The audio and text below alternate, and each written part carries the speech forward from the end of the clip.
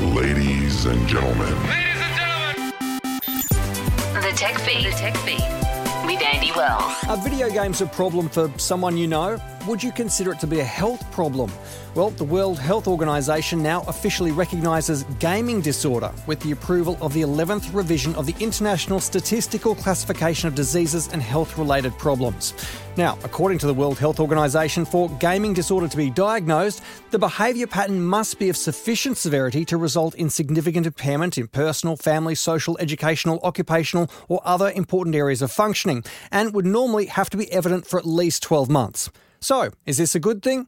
Well, the global video game industry is asking for the decision to include gaming disorder to be reversed. To find out more, joining me is Ron Curry, CEO at the Interactive Games and Entertainment Association. Hi, Ron. Hey, Andy. Firstly, before we get to the request for the reversal of this decision by the World Health Organization, does the video game industry globally recognise that there are some health issues that can arise with people who enjoy video games? Look, I think it's fair to say that health and wellbeing issues can arise any time a person has an unhealthy engagement with any activity. Now, that activity could be exercise, it could be overeating, it could be undereating, and certainly, binge television watching, but certainly that shouldn't exclude games. So we definitely acknowledge that issues can arise, whatever the engagement is that a person's got. But we also counter that by having to understand that games can be, great for stress relief.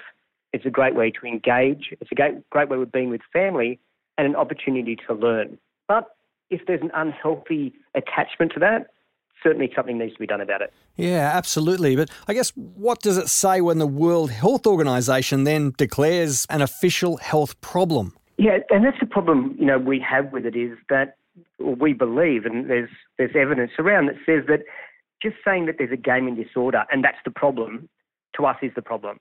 Quite often, if there is this unhealthy engagement, it's an underlying issue that a person has.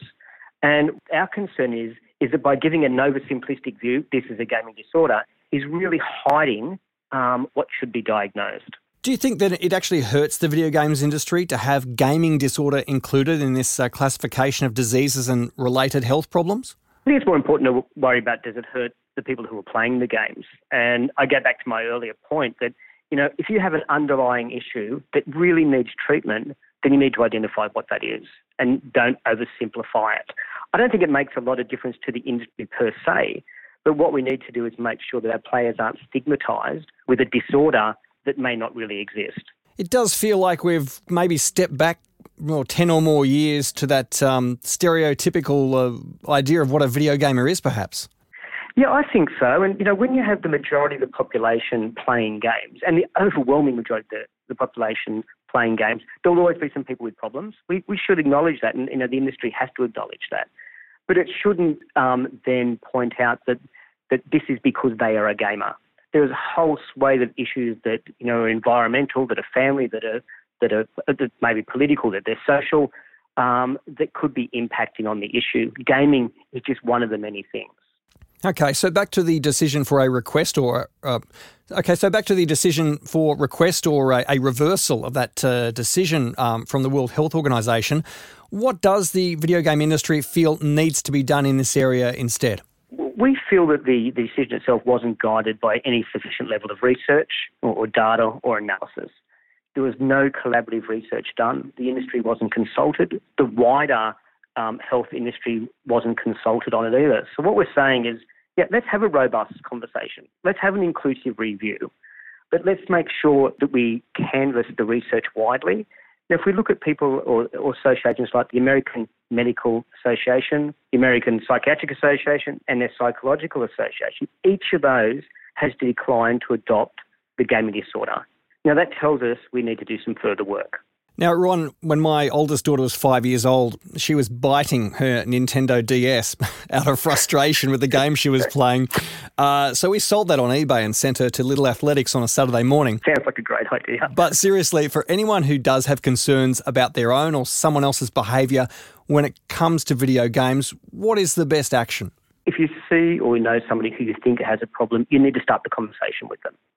And I know I said this, and don't mean to harp on it, but it's like any other problem. If you have a friend or a colleague, family member who has a wellbeing issue, you need to start the conversation with them or with somebody who can help or influence them. That's absolutely the very first step. And first off, we shouldn't just think because they do it a lot, there's a problem. We should understand is there a problem with what they're doing? They could be doing it in quite a minimum amount of time and it's a problem, or a lot of time and it's a problem. Let's understand first if there's a problem and then help that person. The Tech Feed will now terminate. Visit techdaily.com.au. Okay, now specific to video games, are there any good online resources on this topic you can point us to? I probably wouldn't recommend anywhere online at the moment. Start with your GP. Have the conversation with them and allow them to guide you on the next step.